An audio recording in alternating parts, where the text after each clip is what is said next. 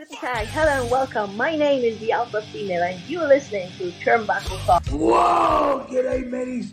Bushwhacker Luke here, 2015 Hall of Famer, and you're listening to Turnbuckle Talk. Yeah! Whoa! This is pro wrestling's only modern-day Viking Gunner, and you're on Turnbuckle Talk. Hey, this is Nick Magnus Solis, and you're listening to Turnbuckle Talk. Hi, this is Leva Blue Pants Bates, and you are listening to Turnbuckle Talk. Hey, this is Jeff Jarrett, the king of the mountain and founder of Global Force Wrestling, and you're listening to Turnbuckle Talk. Hey, fellas, you guys have a great day, and this is only because I'm talking to Canadians. It is actually spitting snow in Tennessee. See? Oh my God! That's a great. We've had 70-degree weather here. We really had a warm December, and I get on the phone with damn Canadians and we're spitting snow. So. My name is Carl Carafel. This week I'm joined alongside OMD and Chris Parrish. No Chris Best with us here today. We do wish him well. He is going through something right now. And that's all we're going to do is just wish him well. Want to start things off here by saying thank you to JJ for hopping in, saying, what up, fellas? What up for you as well, my friend? Thank you so much for popping in. This is Turnbuckle Talk on Turnbuckle Studios, YouTube and Twitch. And as we talk about him, here he is, Mr. Chris Best, saying, good evening, gentlemen. I apologize for not making it. Hey, you don't need to apologize for that. Things happen. We know that. We understand that. And it is A-OK. Absolutely. All the best. That might be a good name for like a tag team. A-OK. Right? I mean, we've already had a B team. Right? We already have an AOP. And we've had an APA. Mm-hmm. We just haven't had an IPA. Not yet. But I'm sure Parrish might at some point have an IPA. It's right here. See, told you. Got to be prepared. This is Turnbuckle Talk. This is a pro wrestling podcast done in video format for each and every one of you. We're going to talk about some pro wrestling tonight. While we are still here, it appears as though something is not going to be around reportedly much longer when it comes to the WWE in regards to some of their merchandise. This is one of the first things that I had seen today when I was looking up topics for us to discuss on the show here today. And this one is that the WWE is looking at getting out of the home video market because they have a streaming deal in place already with a number of areas still getting that streaming service. Now, we do know that the European license revealed that no home video licensing deals for the WWE will be renewed after the end of the year. So as such, Crown Jewel will actually be the last home video release in the UK and Europe, while Survivor Series will be the last home video release for the United States. Me as well, Chris. CB is coming in saying, I already thought they were out of that market. LOL. What are your guys' thoughts on the WWE getting out of that physical media market? I'm disappointed, to be honest. I mean, I remember the times when, we used to go to Blockbuster on a Friday night or Saturday night and rent a home video to watch for the weekend. As well, it's always a nice collector's item when you've been to an event, regardless of how major or quote unquote minor it may seem, to be able to bring that home and relive those memories. Right. I was at SummerSlam 04. I have that disc here. Right. Parrish, what do you think about them getting out of this media market? Well, I mean, it's a giant nostalgic loss, right? Obviously, for us who are older fans, who, grew up in the days where, like you said, OMD, we're going to the blockbusters, we're going and getting the copies, and we're watching it with our friends. Nowadays, it's a completely different machine, right? We're streaming stuff. You can download things. It's more on the, the edge of a button. So this is just the evolution of the world we live in. Although, yeah, it sucks because I still have plenty of VHS tapes, DVDs, and all that. I still have the Royal Rumble anthology that is completely outdated because obviously they keep making Royal Rumbles. But yes, it's one of those things where they're nice to have. It's really cool to go back and watch some of the raw footage that maybe gets protected when the network came out, and then now you're watching on whatever streaming platform you have. So It really sucks in that aspect, but at the same time, it's going to allow more people to get an easier access to it as well. Yeah. So I just did a rough count here in front of me, about 110 DVDs, maybe a little more. Right. I still have WrestleMania 1 through 15 collector box set of VHS tapes. Yes, you and me both. Yeah. Right? Like it's definitely a collector market for that. I definitely was one that collected it. Yes. JJ, we're not afraid to say the word peacock. That's the streaming service. You got to hop on the cock and watch the WWE Network or Sportsnet. I mean, in Canada, we still have the WWE Network, which is kind of nice.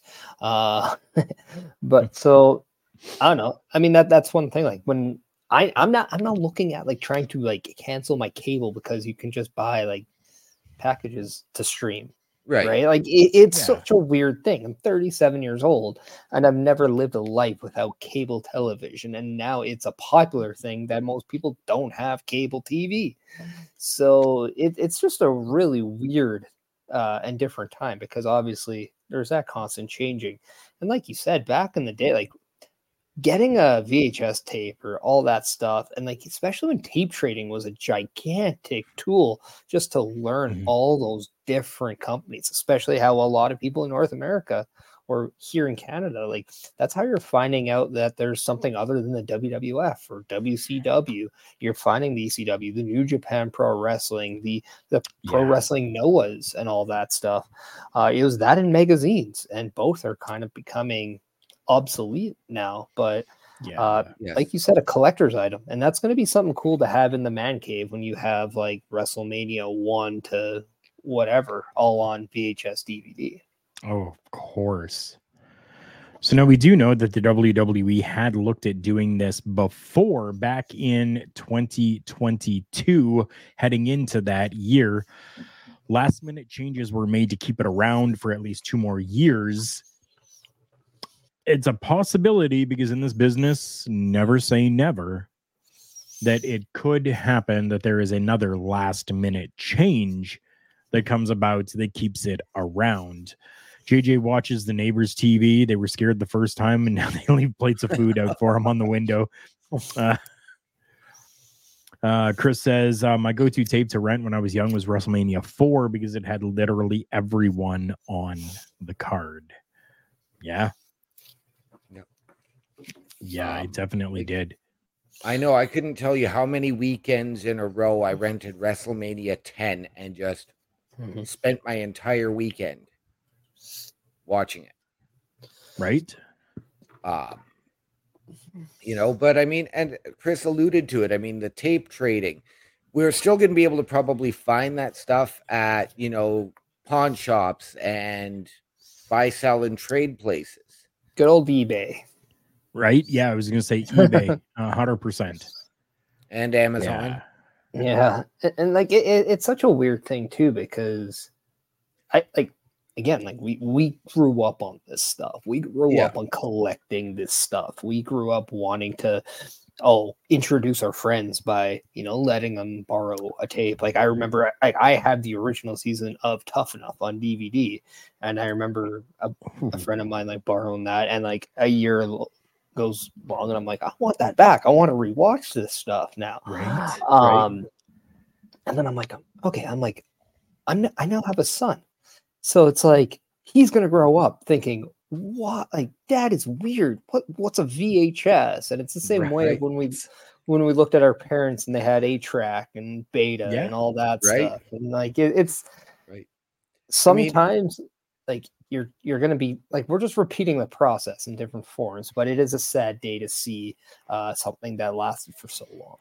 Yes. I mean, you take a look at how much media has changed as we're discussing here with, the home videos going out. How often do we get to walk down the street and see a poster on a telephone pole for a wrestling show anymore, as opposed to it being plastered all over our socials? You don't even have payphones anymore. I was just going to say payphones. You hardly ever see payphones anymore. They're nowhere to be found. Nope. JJ's got a very good point there. Vinyl is big again. Yeah. Right. Yep. So it's not as though that this is probably something that's going to be completely lost. Maybe the VHS. I don't think that anybody will ever go back to VHS. But DVD and Blu-ray, there's no reason why people, couldn't or wouldn't go back to something like that. Chris Best, remember seeing WrestleMania 1 on Betamax. To be honest, I have a drawer full of VHS in my room and a VCR hooked up in there. Mm-hmm. I got a few that are around. I don't have the VHS though.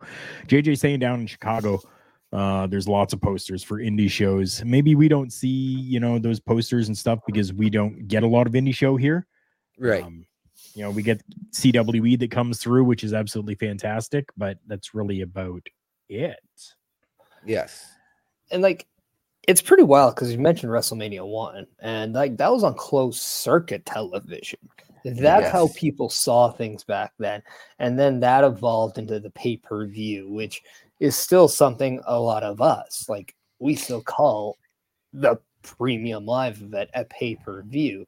Yeah. Even though we're not spending $49.99 or whatever it is anymore. We're streaming it for a lot cheaper of a price. Right. So like it's one of those things. Like, it just shows you the age of just how long WWE has been around, closed circuit to now. Yep. Digital streaming platforms worldwide. Like, it is absolutely crazy from day one, like just 1985 to 2023. Yep. And if I'm not mistaken, it was Vince and the WWE creatives that kind of brought that forth to a real national stage. When it comes to WrestleMania 1, with it being on closed circuit, not a lot of people were doing so, but they took the chance and did it and started an empire, so to speak, of professional wrestling being shown for an extra cost and to the masses. Let's not forget, like, long before the days of the merch stands and all of that, that was their revenue coming in. True. Now you've got Peacock, you've got the Sportsnet deal, you've got the WWE network for the rest of the world, you've got the t-shirts, the coffee mugs, the keychains, the weight belts, the replicas.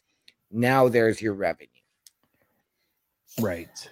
And you have to wonder too, what is going to be the next wave of evolution for WWE to market its product? Because we thought the DVD was revolutionary. Yeah. Like, I can look over to my wall here and still see Nintendo 64 cartridges. And we thought at that time that was revolutionary. That was going to change the world. And we're just looking at video games and how those consoles keep elevating and evolving and just getting better and better. I don't even have to buy the disc anymore. I can just download a game onto my console. So that's kind of going to be the interesting thing, because at some point, the way streaming content is now is going to one day be obsolete. And it's only just absolutely mind-blowing to think, what is going to be the better solution now moving forward? Implanted chips. Yep. I have salt and vinegar chips here. Is that what you mean? Pretty close. Pretty close. I implanted a few of those earlier. Yeah. Neuralink instant download. Pretty much. I mean, that's almost what it seems to be coming to, right? And then for a lot of us, even who couldn't afford, to watch the pay-per-views or to get the DVD afterwards, you had things like the Napsters of the world. Yes. The, file sharing programs that were there that I used quite a bit. PLEs in VR. Okay, so let's talk about that for a moment. I do know that the WWE at one point did try that with a WrestleMania. They had set it all up. They had cameras all around. They did VR cameras for a WrestleMania that I think is still accessible on their YouTube page, and it completely failed. I have a feeling that's how we're gonna play a WWE 2K game eventually. Is from the VR. But I mean, and Sony I think does that. Yeah, you have to take a look at. I mean, other things that they tried that didn't work, like WWE Radio. Right. I mean, there were times that you could go in and turn your radio to wherever on the AM dial and put your headphones in to actually listen to the show that you're watching. Even that's evolved now, though, because just as we do on Monday nights, WWE has even started doing watch-alongs. Yeah. So essentially, it's the exact same thing. If somebody doesn't have the show, they can sit there and listen to this watch-along while it's going on and still really get a feel for what is happening. So even that's evolved. Yeah. And it's crazy too, because 20 years ago we're not even in the position where we're doing what we're doing. Right. The only way I remember when just FaceTiming became a thing, and that was different. And now we're revolutionary. And we were able to talk with people in different time zones face to face, right? And then now we're in a position where if we wanted to, we can go into one of these very StreamYard things and we can just share a screen and I could show you and I can play the video of my network account. We can watch a show in private. Get in a lot of trouble if we stream it, but we can still do that. And that's pretty insane when you think about it. And it's everything's on like your fingertips. Like it's just crazy now of where we're going and how easier we're making things. But in the same time, man, you're wiping out a lot of things that, again, I say nostalgia to how we were shaped as wrestling fans. And it was a very special time. I think this is one of those things where you go back and you reflect on those memories and just realize how you became a fan. And like, man, it was very special times. Yep. I mean, you look and going back to when they had the 1-800 number to talk to a wrestler or get your wrestling updates. Now you're going to Cameo and paying through the nose. I'm going to Cameo and getting 1 minute greeting. Big League by Grayson Waller every time. That's fun. Right. Yeah. You know who isn't getting big leagued anymore? We're looking at why am I drawing a blank? I've got it right here. Kevin Sullivan. Oh, yeah. Yes. Now, I do want to preface this by saying that AEW is not the only one that has had losses such as this right now. So Kevin Sullivan, the VP of post-production, was let go by AEW. It was reported that he was let go by the senior vice president and co-executive producer, Mike Manzuri, who made that call. Sullivan, who says no relation to former wrestler Kevin Sullivan. Okay. So I just want to make sure that we understand that it's a different Kevin Sullivan. Yeah. He was with the company since the early days. The company's, post-production team was really shaped and built by this Mr. Sullivan. Details are really unclear right now, but we do know that he has left. Previously, he had been working with Impact Wrestling for 14 years, running a post-production studio in Nashville, entailing editing and doing video packages and promotional advertisements. That's really on this Kevin Sullivan being released by AEW. No word as to why. Did either one of you find out why?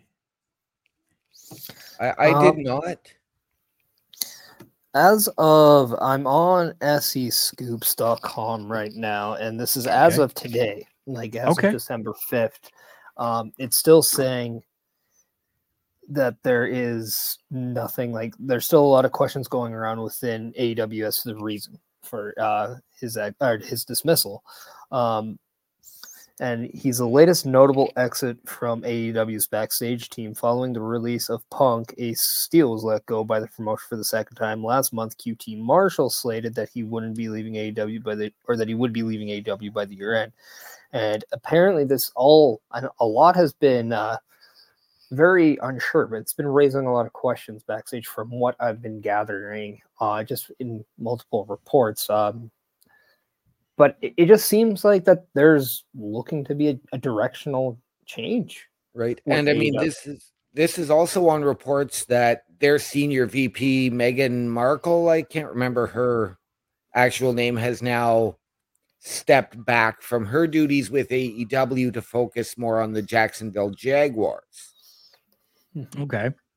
So we are looking now at a company that is falling apart from the inside. I think a lot of that had to do with a lot of the influence that Cody had backstage. Could be. I know we've seen signs in other shows that said, do not make backyard wrestlers EVPs. Right. Now, I mean, to their credit, look at the initial success of All In, which is what launched AEW. Look at the names that they were able to bring in right off the hop. And now we're looking and hearing all of those names may head back elsewhere when their contracts are up. Right. Sometimes the grass isn't always greener on the other side. JJ, I just want to point out that we will be getting to your comment there. It is something that we're slated to discuss, and we definitely will be. Ryan is saying, Ryan, Papa Bear coming in. Love you.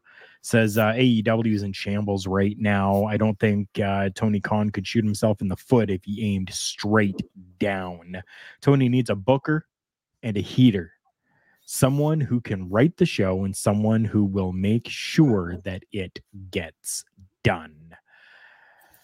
Yeah. And JJ, you know what? You're saying that you love the AEW product and hope they keep pushing. I enjoy the product as well.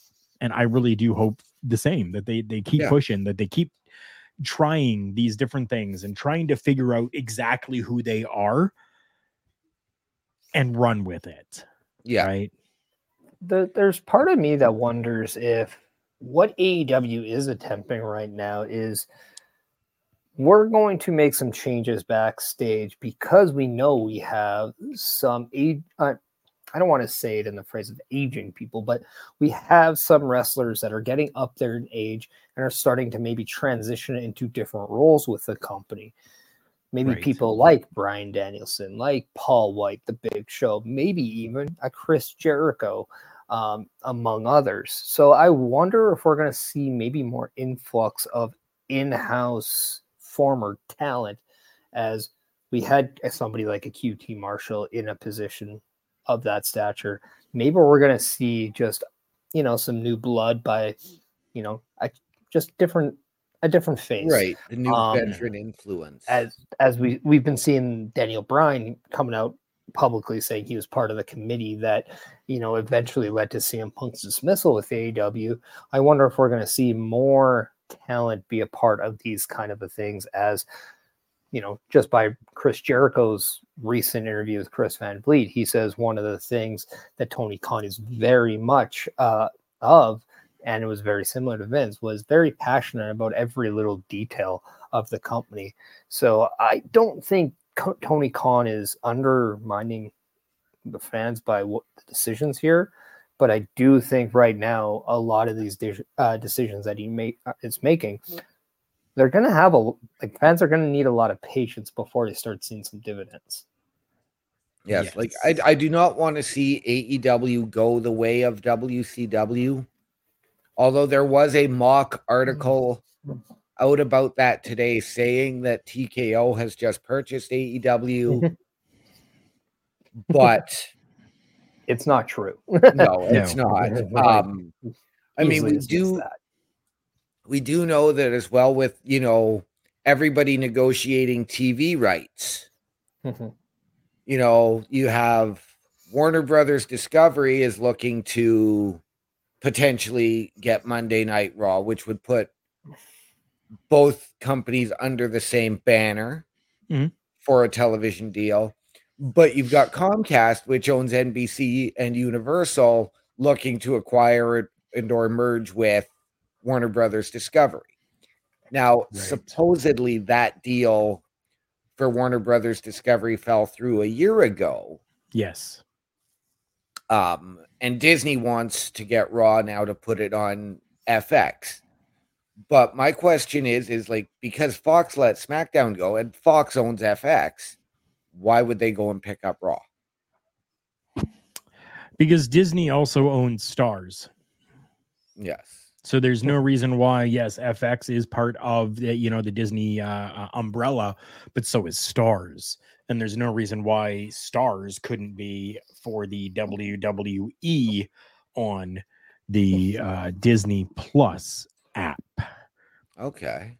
Papa Bear, yes. They should hire Michael Melkor. Michael Melkor is an amazing guy. He's done a lot of work with OVW in the past. I love Mike. He is amazing. And yeah, I think that they should definitely hire him, even just for a little bit. It's going to be very interesting to find out kind of in time, kind of more about the reasons of why this change was being made, though.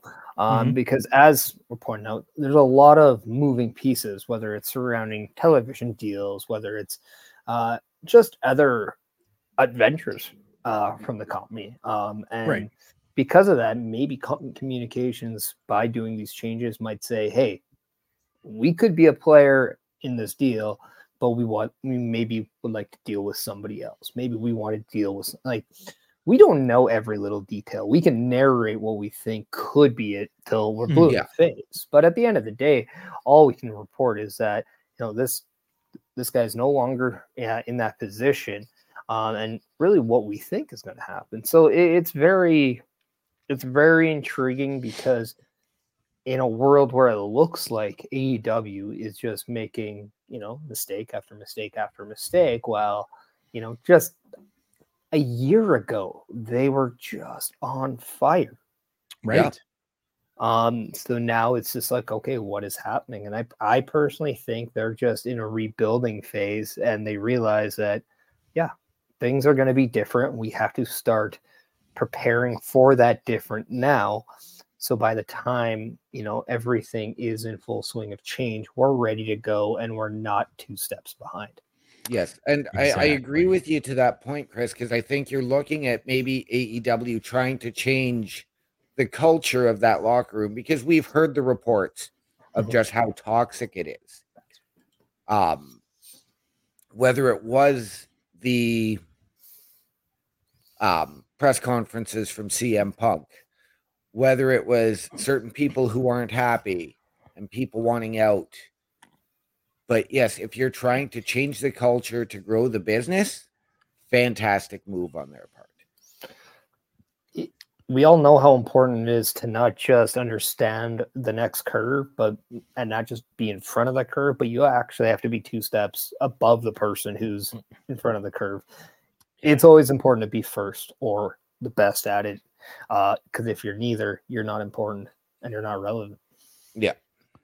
Basser, thank you so much for coming in. Evening to you. Appreciate you being here, my friend.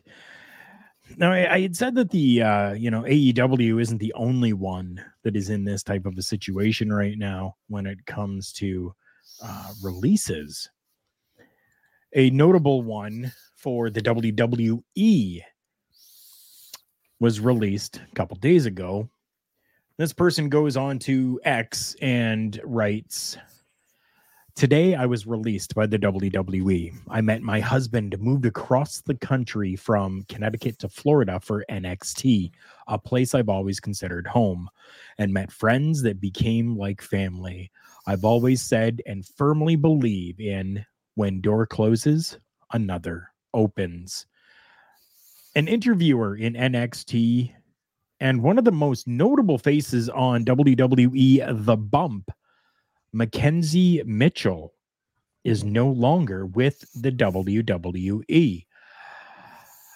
She had been an interviewer for Impact Wrestling from 2016 to 2019 before signing with the WWE. Again, with this one, no other information besides that. Why are these people being released? No, I mean, it's none of our business, right? I know that. I know that it's really none of our business, but it just seems odd. I agree. I agree that it's odd, but again, if you look at the number of backstage interviewers on Raw or SmackDown, there's really nowhere for her to go up. Whereas you have somebody like a Kelly Kincaid on Level Up, who actually just did a backstage interview tonight on NXT. Right. I could absolutely see. I could absolutely see Mackenzie Mitchell going back to Impact, especially when they rebrand to TNA. True. I could see her going home. I mean, even you touched on it yourself. I mean, she's, when she was with the WWE, she moved from Connecticut, where's headquarters, to Florida to work at the Performance Center to work on NXT. Right. We've got Impact going back to Orlando next month. True. Well, first you just have to commend Mackenzie Mitchell, though, and how positive of that post was, and how just open-minded she is to the next step, which is very important because we don't know if this was just company-based made decision, although we were hearing that, and it was true that there were cuts, multiple cuts, but we were expecting that when the merger happened. We were expecting that that's going to happen, down the road, and there's rumors that even more cuts are coming. But this could also be very simple of, hey, contract is ending with said person. There's no interest of re-signing a next contract. Perhaps there's an opportunity there to deal with right now. Can I get out of my contract and maybe chase that? We really don't know. Again, that's a narrative that could be a thing. Might not be a thing, just could be. And again, it's fun to think, what could it be? But all that we know is, this person is no longer working for WWE. But the beautiful thing is there's no hatred. There's no negativity. It's I understand it, and I'm looking forward to the next chapter. I'm very grateful for what this move brought to my life. But now I'm excited to see what the future holds. And that, to me, just showcases just how amazing of a person and the professionalism we saw out of Mackenzie Mitchell. And whatever she decides to do, whether it's returning to WWE down the road, going back to TNA, formerly known as Impact, or even something else. Because as we know, when it comes to being a commentator or an announcer, even Renee Paquette did not necessarily want to stay in WWE, wanted to chase other goals as well. Sure. Just like, Marissa Mazzola, who was the wife of Shane McMahon, she decided she didn't want to stay doing it because she wanted to be a mother instead. So, I mean, as long as there's something else, I think, as much as it sucks, as she says, as soon as one door closes, one opens, and maybe, just maybe, as you said, this opens the door for somebody else to come aboard and get that opportunity. Right. Like, let's look at somebody like a Charlie Caruso, who has gone on to have a fantastic career in sports. Right. Jonathan Coachman too, as well. Like, you look at what he does, like, it still blows my mind. Nobody talks about it, but when you play Madden, and you do like a league, like a fantasy league, or not a fantasy league, but like a dynasty league, and there's tweets about games, his name and his Twitter or his X account now, it's in there, and he's always in the Madden games for that, and he does so much. He commentated Logan Paul's last boxing fight, and it's just crazy. There's other platforms, and that's the beautiful thing about WWE is that they have their foot in so many things that when you decide your time is done with WWE, you could have a plethora of opportunities ahead of you. Let's look at another one. Like Chris Best. Look at another one like Jackie Redmond, who not only does Raw, she does the A&E shows for them. She does her work with the NHL Network, with ESPN. She is all over the place. Oh, yeah, she definitely is. I just find it interesting that since the takeover, the TKO takeover, there has been huge shakeups that have happened to the point where well over 100 people have been released or fired or laid off from the company. And it makes me a little nervous and a little weary considering the news that I'm hearing today as well. TKO COO Mark Shapiro is talking about the Saturday and Sunday night shows, house shows that the WWE does becoming a thing of the past. Now, I think, I understand money. I understand business. I've been there. I've done that. I've worked it. All of that. Jackie Redmond's work ethic is impeccable. I don't know, though, that it is a good idea to get rid of house shows, considering there is a large majority of people, and I'm going to put myself included, who can't always afford to go to a pay-per-view. But if there's a house show that's close, where tickets are like $40 as opposed to $400, I can do that. Yeah. I'm going to take the approach of giving the workers the time to be with their families. Mental health reset. I understand your point of view, Carl, and I agree with you, but I think this is probably something that, they want to keep their wrestlers and their talent in peak health, both physical and mental. We also know that with the SmackDown deal moving to USA come October, they are producing 4 more primetime events for NBC. Right. So I'm wondering if that's going to be a replacement, or if those are going to be, a new type of level up type of show. Right.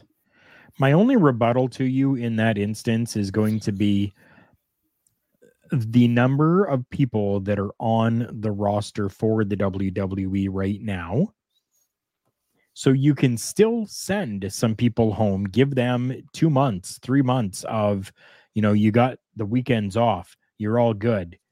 But when you come back, we kind of need you for a month to go and do a couple house shows. We'll see how you do over there, in maybe trying to build this feud or something like that.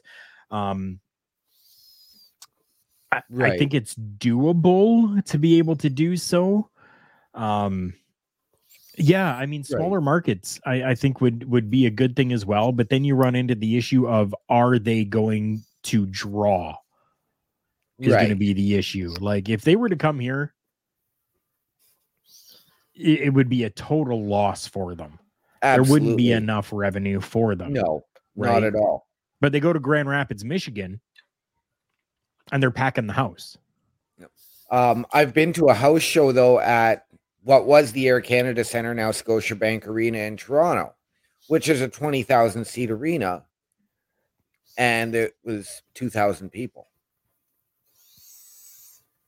Parrish, what are your thoughts? I think too, I mean, I was watching Impulsive today where Logan Paul had Randy Orton on, and he was mentioning that one of the biggest changes that he's noticed now in WWE is that you get a lot more time off to be with your family. There's a lot more leniency. And in fact, Triple H, Randy Orton quoted that Triple H actually makes sure that you can, go home and to see the birth of your child. Whereas back in the old days, it was something that you knew you were sacrificing because that's what being on the road entails. Right. So with that is a grain of salt of understanding that, there's clearly that morale spark where there's an understanding that, okay, we do not want to run this talent pool into the ground. And then you also have to look at what we're expecting to see in 2024, and that is multiple more bigger PLEs or bigger shows out in the Germanys, out in the France. There's a lot of that. You then have to account that, okay, if they do a big, say, tour in France, it's going to take a day or two to come back and reset. And when you have shows on Monday and Friday, you aren't going to be able to say, okay, well, we do the Monday show, we do the Friday show, in between we're doing these shows. They normally do give their talents 2 days rest a week anyway, where they're on the road 5 times at max. So it's something that I think over the time we're starting just to see that maybe WWE is understanding, look, we're not going to say no more house shows, because the one word I never heard out of your mouth when you said that was the word permanently. So this could be a trial base. This could be a way to see, hey, if we maybe cut out some weekend shows, say between now and WrestleMania, and then start back up post WrestleMania, this might alleviate some pressure of our talents from getting hurt prior. And then maybe they can capitalize on the bigger shows that are your Royal Rumbles, your PLEs, your WrestleManias, because you want talent to be 100% or close to that for those shows. Whereas it's a house show, you're like, okay, well, if you're likely to get hurt, we're going to take you off this anyway. So maybe those numbers are spiking up a little bit more.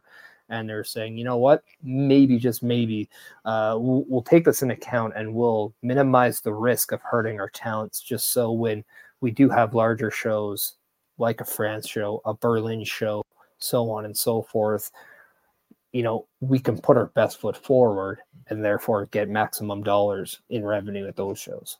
Right. It's covering up your face, Parrish, but I want to bring this up from Chris saying, one story that bugged me was Bret Hart back in 1990, the night before Survivor Series. His brother had passed away. He was told he still had to wrestle the pay-per-view. Mm-hmm. That's tough. Yeah. Yeah. I mean, I'm not even in that category of having to work 300 days like Bret Hart did. But I remember I wrestled the same day as my mother-in-law who passed away. And I wasn't forced to. I easily could said, no, it's independent wrestling. Right. But I will tell you, wrestling can be the best distraction from some of your personal stuff that I know, Carl, you both can attest to this at times. It does suck because it does put you in a position of helplessness. it really depends on the person on that time. But I think now we're seeing, like you mentioned, mental health becoming more open. I think this is going to allow that to be more of a thing that the company is aware of and watching as we go, because if your mental health is bugging you on the road and being at home could help cure that, then yeah, I think WWE is doing a great job of saying, okay, we're going to give you a couple more days of being at home. Right. Very, very interesting. Huh. I don't know. We will have to see, I guess. That's the way that it always is within the world of pro wrestling. You just have to wait and see. Just like the WWE Hall of Fame. Yes, we still have to wait and to see who is going to be included in this year or next year's Hall of Fame ceremonies. But there are at least two names that are being thrown around right now. One of those being Bray Wyatt, and the other one coming from The Undertaker himself in Goldust. Yes. And I mean, you look at Goldust, and I mean, in Undertaker's own words, he took that character and made it his own. The same way that Mark took The Undertaker, right, and made it his own. Goldust, Dustin, branched away from being the Natural, from being a Rhodes or a Runnels, to become Goldust. And you look at his career, the longevity he's had, and all of the demons he's overcome. Right. So, absolutely. I completely, wholeheartedly support it. I think he deserves it, and I do think he deserves to headline his own class. Interesting. Yeah. Parrish, what are your thoughts on that?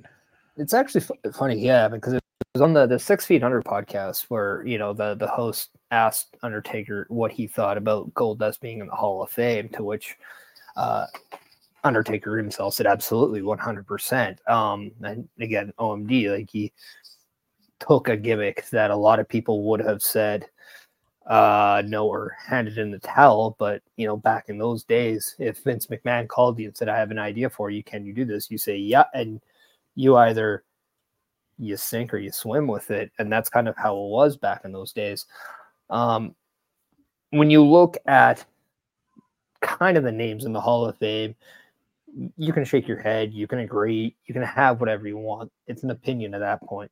One of the best quotes I heard was today when I was listening to Chris Jericho and Chris Van Vliet when asked about the Hall of Fame, because obviously we know Chris Jericho, Hall of Fame caliber talent. If that guy was ever agreeing to go in the Hall of Fame, easily he's, you know, he has his own class. Right. But he flat out doesn't care about it. And he said one of the things is it's a fictional Hall of Fame. It's something that WWE decided to do and to put. There's no actual building for a Hall of Fame. We've heard rumors and maybe they will make one, maybe they won't. That's, you know, just like a fart in the wind. It's up in the air, right?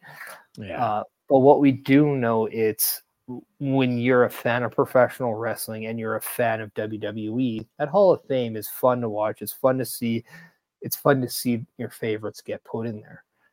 Of course. We can talk. Yes. We can all have our opinion of whether or not we think Goldust is there or not. We're universal with the fact that Dustin Runnels, Goldust is Hall of Fame caliber. And I think his brother, Cody Rhodes, would be absolutely fulfilled to be able to say that he has inducted both his father and his brother in the Hall of Fame. Right. The other one being Bray Wyatt, and it's very Eddie Guerrero-esque because, again, this seems like when his career was to be finished, there was no doubt I think he was a Hall of Fame worthy person. But the unfortunate passing of Bray earlier this year has kind of, you know, progress this conversation just like it did with Eddie. And it's one of those making sure we don't forget about him. And by doing that, we have to act now. And I think I've always thought that was a little premature. By no means would I dislike if Bray Wyatt was in his Hall of Fame. Do I think Bray Wyatt was a larger superstar than Goldust? He was on his way. Yeah, right. The only reason why I say maybe not right now is because of the length of careers that both men had. Yes. But there was a height that Bray Wyatt hit that even Goldust couldn't.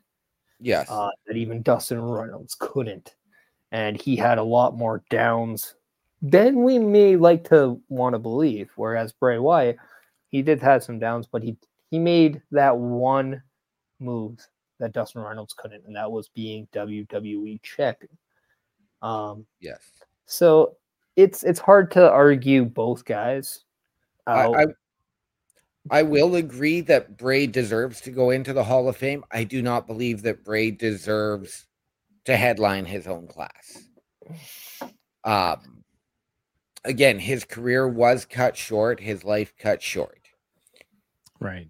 But we've never really gotten to see him have a significant run with the title.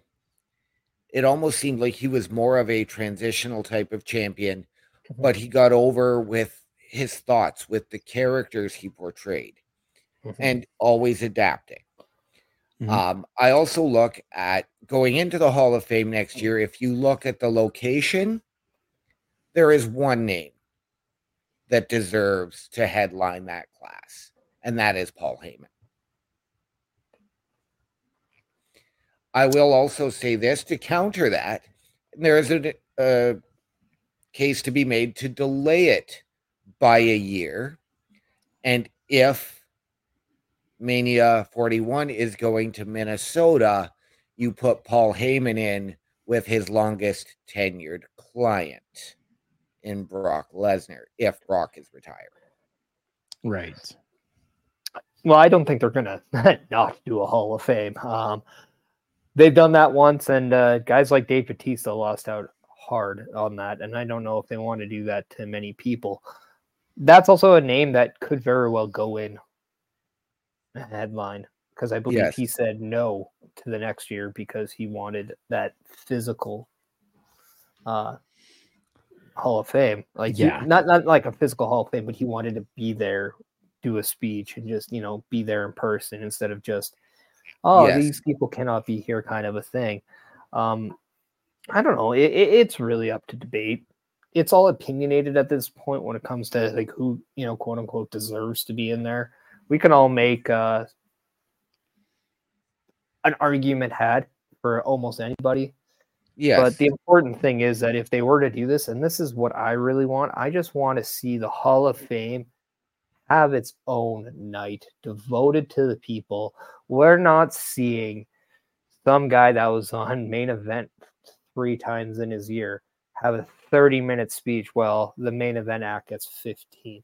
And I don't want that to be overshadowed because obviously the headliner is there. But I've gone to many shows during the Cauliflower Alley Club where we're seeing speeches go on for an hour and a half, to the point where you're just like, you're just a baby at that point trying to keep its head, like, strength in your head. You're just bobbling all over the place at that point. Oh, yeah. Right. I just want to see the Hall of Fame get that class, see that respectful aura back in, because that's why a lot of people tend to say no towards it. And speaking of the Hall of Fame, here's another potential name, and this was a gentleman who just signed a Legends contract today, reportedly, and that would be Ken Shamrock. Yes. As JJ previously put out there for us, Shamrock was just given a Legends contract. And we did talk about him and how he needed to be celebrated more. We recently, within like the last week and a half, discussed that and talked about that. Good for him. I think it's absolutely fantastic, and I'm happy that he's been able to secure this. And I mean, for Ken Shamrock, because we know that way back when he was released and went on to TNA, NWA TNA, and Impact, and all of that, he had a lot of bitter feelings towards the WWE. Right. So was this another one of those cases of TKO and Triple H being able to smooth things over? Quite possibly. Could be. I think the best person to ask is Ken Shamrock himself. Kind of how things came to be, and I think it's very easy at this point to give Triple H those flowers, because we've known now through the history he's the one that's, he's bringing a lot of people back. Bruno Sammartino, he got in the Hall of Fame. That was a large one. He's helped mend a lot of fences. In fact, he probably saved, the careers of like Randy Orton, Ric Flair, Shawn Michaels, just from being that person and that like support system that these people needed during their runs. And then you want to look at some of the people that Triple H brought back when he was like, he went to bat for people, like bringing in like the who's who since he's taken over kind of the helms of creative for WWE. Then now, just like the biggest name that you thought was never going back in CM Punk, and just what can't this guy do when it comes to smoothing out relationships is, I think, more of a question. And how can you even doubt him at this point in time? I think a lot of that has to do with the fact that, with his career, he knows what these guys have gone through in the ring, out of the ring. He's dealt with it. I just saw an interview with him the other day where he was talking about getting the defibrillator put in. And so, he knows the toll that the industry can take. So I think that's what's really helped his cause in being able to smooth things over with these guys. Right.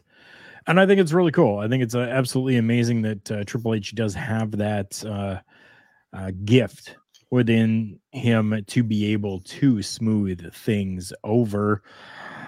I wonder how he's going to smooth this over, though. We're talking about a guy by the name of Casey Scott Huffman, who has filed trademarks back in 2021 for Yeet and Yeet Movement. Yes, that same Yeet that you have been seeing on your WWE screen. Although last night, in a blurred format at some points, the Yeet has been trademarked and is not able to be used by the WWE in that type of a capacity. I wonder how he's going to be able to smooth that over. Do you guys think, Parrish, we'll start with you. Do you think that this can be smoothed over? Or is this just going to be another one of those, okay, sorry, and we'll change it to something else? I think it could be a little bit of both. I think when it comes to professional wrestling, when it comes to creative people, it's not difficult. It's not out of the realm that WWE just decides to move forward without the being referred to on the screen. That is very doable. Do I think anything can be smoothed over? Absolutely. I think the proof is in the pudding when you look at, what has smoothed over. Again, we just talked about how I don't doubt Triple H. And if he's there, like you asked, how can he? The answer is money. The answer is very simple. In today's day and age, it's money, it's power, it's whatever.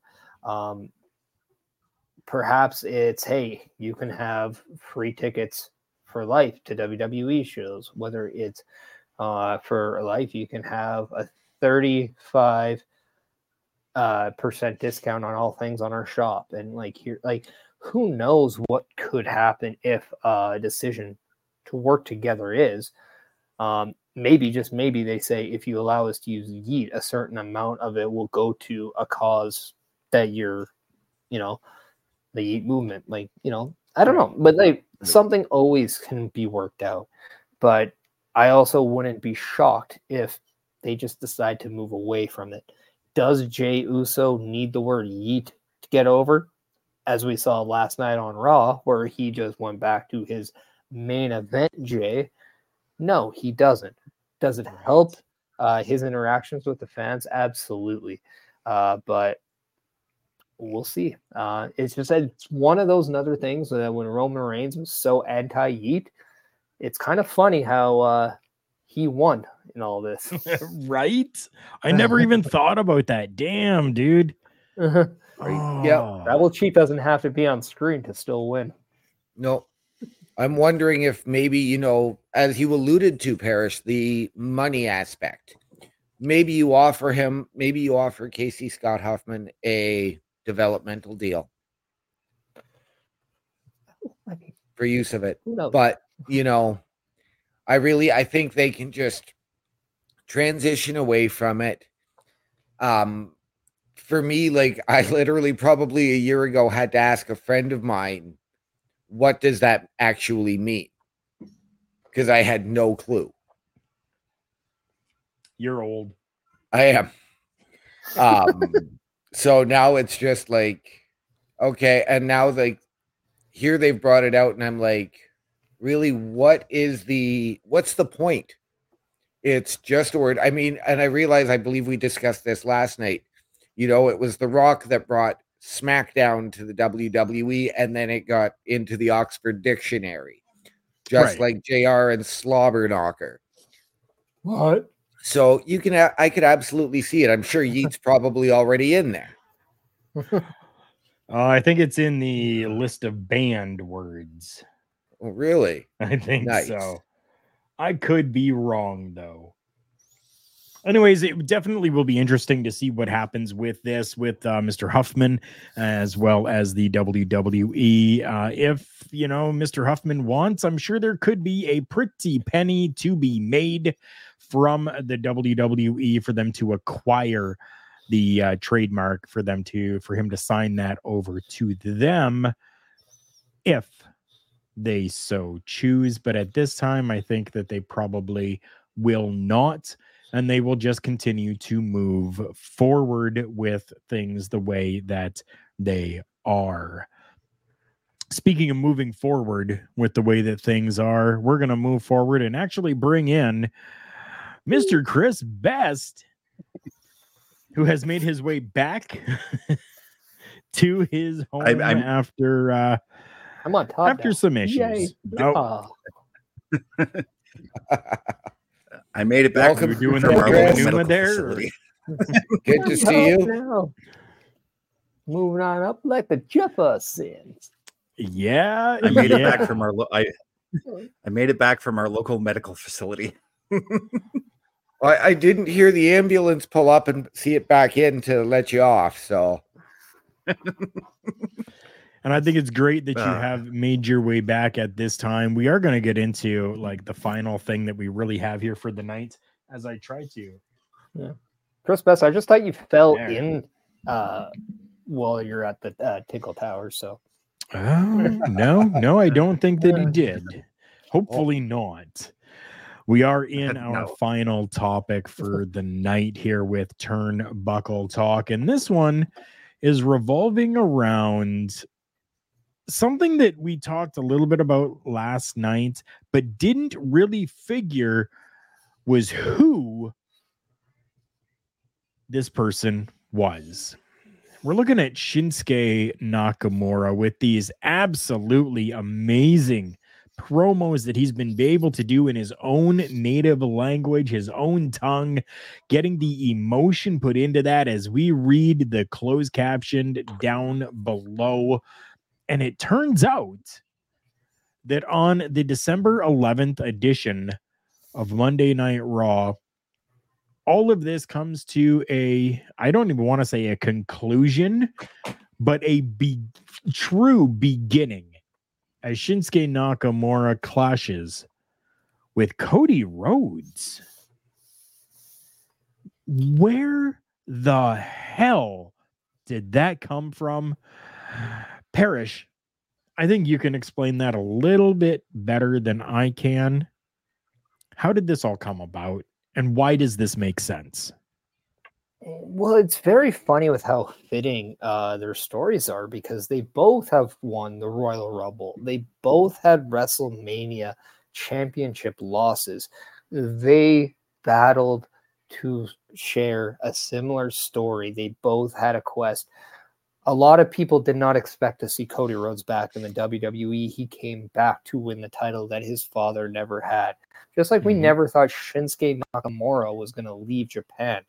But he did to win the one title that would cement him as perhaps the greatest Japanese professional wrestler of all time. And he became the first Japanese male to win the Royal Rumble. He was on the verge of making history, just like Cody Rhodes was on the verge of finally shutting down the island of relevancy. And they both failed. They both have failed when it comes to that number one prize. So to see maybe Cody Rhodes propel when Shinsuke is not, it's very intriguing, because ever since Cody came back, he's been going in a different waves.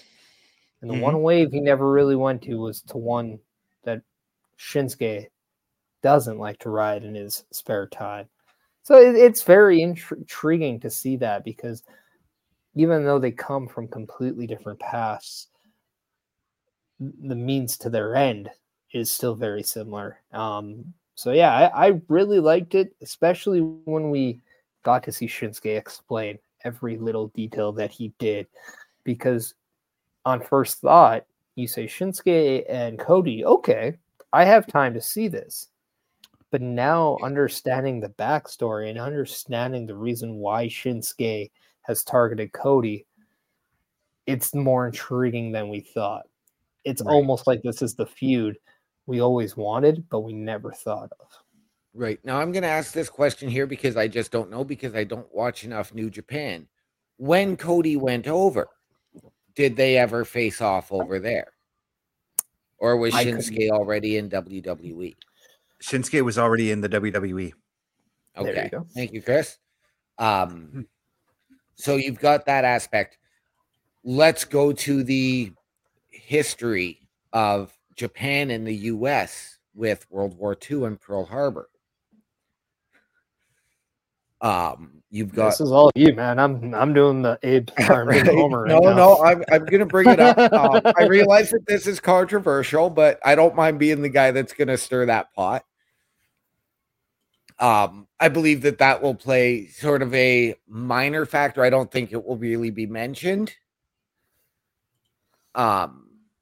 So there is that could be that element added in as well. I mean, if you take a look, as you alluded to, both of their stories intertwining. You've had that rivalry with Cody and Seth. You've had that rivalry with Shinsuke and Seth. Now, is that what's going to maybe align Cody and Seth? Because now you've got Drew on this warpath and trying to take out everybody. So now you can add that tag team match of Shinsuke and Drew versus Cody and Seth to grow that and maybe brew that into a bit of a rivalry. Very possible. I think you need to distance Seth and Cody right now. Okay. Let them go off and do their own thing. But I gotta say, this whole thing with Shinsuke and Cody wasn't even on my radar with these promos. There was, there was a lot of other names that I had thought of. Like I thought Chad Gable, and we got that. I thought Otis, and we got that. I thought even CM Punk, because after everybody's saying that, and I went back and rewatched some of those promos, I did see those hints towards Punk. Right. And then Parrish bringing up the possibility of Okada coming in, and I saw the hints to Okada as well in those promos. Mm-hmm. That's the beauty of what these promos were and what they will be, because I get a feeling that after the Cody feud, Shinsuke's going to continue doing them and hinting at other feuds that he wants, you know? Yeah. And I hope so. I do and I don't. I don't want it to come to a point where that's just the norm for him after that, right? I want that he's able to evolve and change and do things a little bit differently. Maybe keep the same formatting of things, but able to put a different little twist onto things, right? Right. Yeah. Like for his next feud, he can immediately jump out and attack whoever his next feud's going to be, and then make those cryptic remarks as to why he did what he did, you know? Right. Yeah, I don't know. This was just something that definitely was not on my radar either when it comes to Cody Rhodes, but I am loving it. And I love that we got confirmation that we will be seeing this matchup happen. And I'm hoping that it is an actual little feud that actually goes on, and that it isn't just going to be this one match done over with. Shinsuke now moves over to somebody else on his way to the top. You know what I mean? Yeah, I get a feeling that it's going to continue and it's going to be your main feud going into the Royal Rumble match. Okay. That's the vibe that I'm getting out of it. I was going to say, I could see this ending in a match at the Royal Rumble. It could still go that way, OMD, but like I could see these two encountering each other in the Royal Rumble match, leading to one of them throwing the other out, you know? Absolutely. Right. Well, surprise, OMD, we're getting it next week. Yes, we are. And I kind of like that because we need stuff to kind of tease us between these almost 2 months between now and the Royal Rumble. This is a very long time between, their last PLE and their next. So we need that filler, but it can't just be filler. We need intriguing content between now and then, because if I am asked to once again follow Cody's story to WrestleMania, and again it starts at the Royal Rumble, then there can't be lulls. You had a very close call with Brock Lesnar. Right. Do I truly care enough about this? But it's Brock and it's Cody, and those two alone kept you through it, because maybe the story, maybe the way some of the matches folded out, they didn't necessarily hit you in that right spot. But now we have a story, a really good, intriguing backstory that could also shed how dangerous a villain Shinsuke is, and how much of a threat he could be to affecting Cody's second attempt of finishing his story at WrestleMania. So the more evil Shinsuke is, the more hated he becomes, the more sympathy we're going to get for Cody Rhodes when that moment of finishing that story does come to fruition. So if by chance this is an attempt to make us care once again for Cody Rhodes, I think they're on a really good start. In fact, I'm leaning towards more of a one-sided loss for Cody on Monday night to allow this to continue. Yeah. That's what I was thinking as well. I can see them really giving a push to Shinsuke Nakamura, especially with all of this vignettes that he has been doing, and allow him this time for him to finish his story. Let's just say it that way. And Cody's going to take the L in this situation to help further that story, not only for Shin, but for him as well. It will happen. Right? One's going to get that shine. The other one's going to get that, oh, damn, I still can't make it to the end of my story. I have to still push forward again. Yep. I think they're both going to end up with that shine regardless of who wins or loses in this feud, though. because this is a completely fresh feud, and they're going to put on one hell of a friggin' match next week. Yep. Yeah, they are. And then that's if they do actually have a full-on match, because I would not be shocked if we have a tease for a match, but maybe Shinsuke didn't really want a match. Maybe he wanted to make a statement. Maybe he wanted to attack Cody once again. Play those mind games, because it's a very long time we've seen the mind games actually work. The last time I would say that I felt that they were working was when Seth Rollins faced Roman Reigns 2 years ago at the Royal Rumble. And he even showed up in the Shield gear for the match. And it really felt he's now in the head of Roman Reigns. Especially when they brought up, the Shield and how it ended and all that stuff. To me, this is a very intriguing way of Shinsuke getting in the mind of Cody Rhodes, who, since he's come back, has been probably one of the more headstrong talent on the main roster. Sometimes you question if he's all there, but that's because he's more stubborn and tough, because he's wrestling a Hell in a Cell with a torn pec, or he's wrestling Brock Lesnar with a quote-unquote injured shoulder or broken arm. So now that we're seeing somebody like this take a mental approach, it really reminds this form of Shinsuke.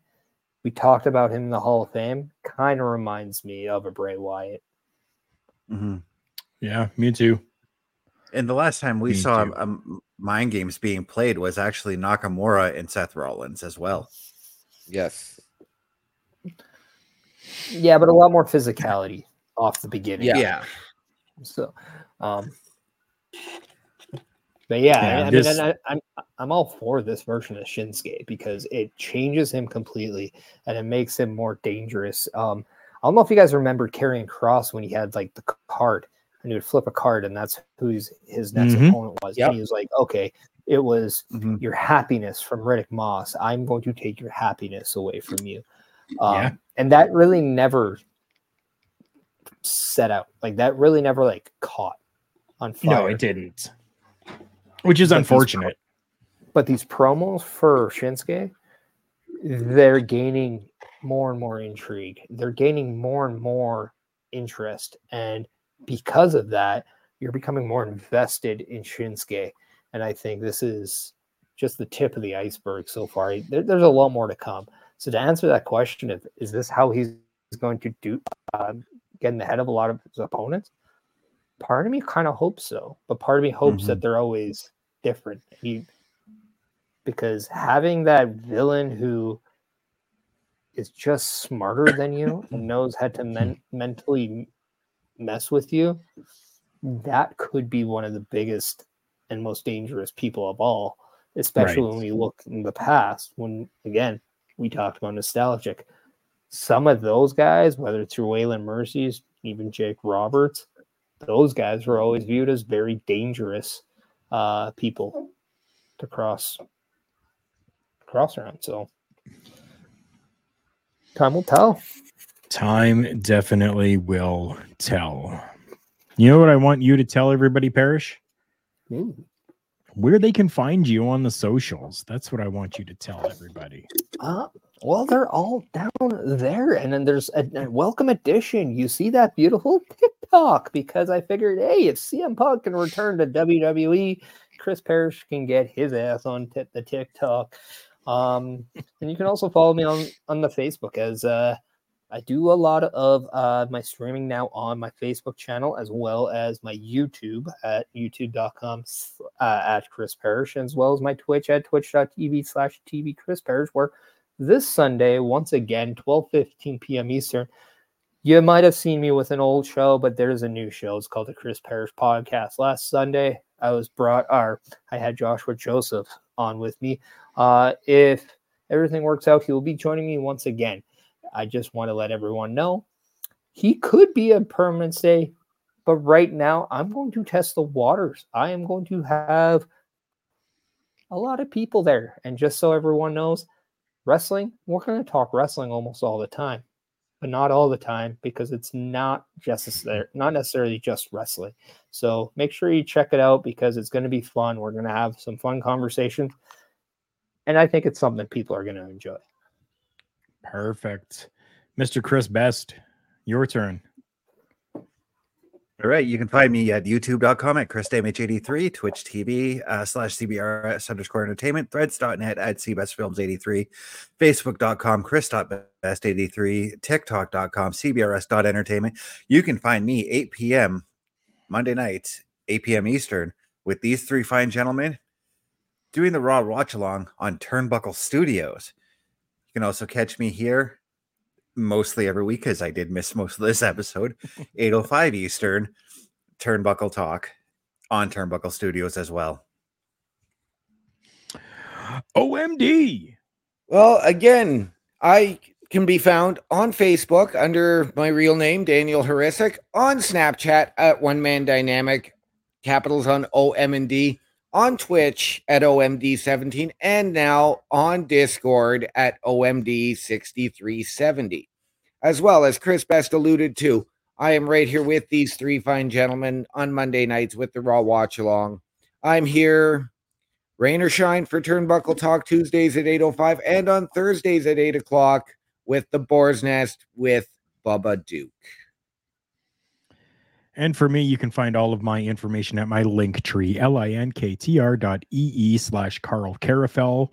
That is linktr.ee/KARLKARUFEL. As always, I want to say thank you to each and every one of you for joining us here today. There are a couple quick things that I need to make sure I get out of the way for everyone, and some thank yous to people like our friends over at realwrestling.net.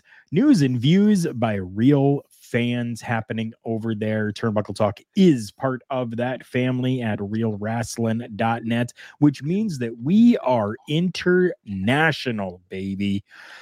Collarandelbowbrand.com. My good friend Al Snow created that company. I'm wearing the hat as always. Check out collarandelbowbrand.com. Use the promo code JK Podcast. Get 10% off your entire purchase. If you're looking for any merchandise from Turnbuckle Talk or the Raw Watch Along, you can check out the Redbubble account, carlcarafel.redbubble.com. And if you need a pick-me-up, look no further than Rogue Energy. Use the promo code PARISH and get yourself 10% off your entire order every single time. Thank you. I forgot that. That's okay. For Chris Parrish, for Chris Best, for OMD, and myself, Carl Carafel, this has been another edition of Turnbuckle Talk. Roots. It's what we're back to. Remember, everyone, the world's a scary place.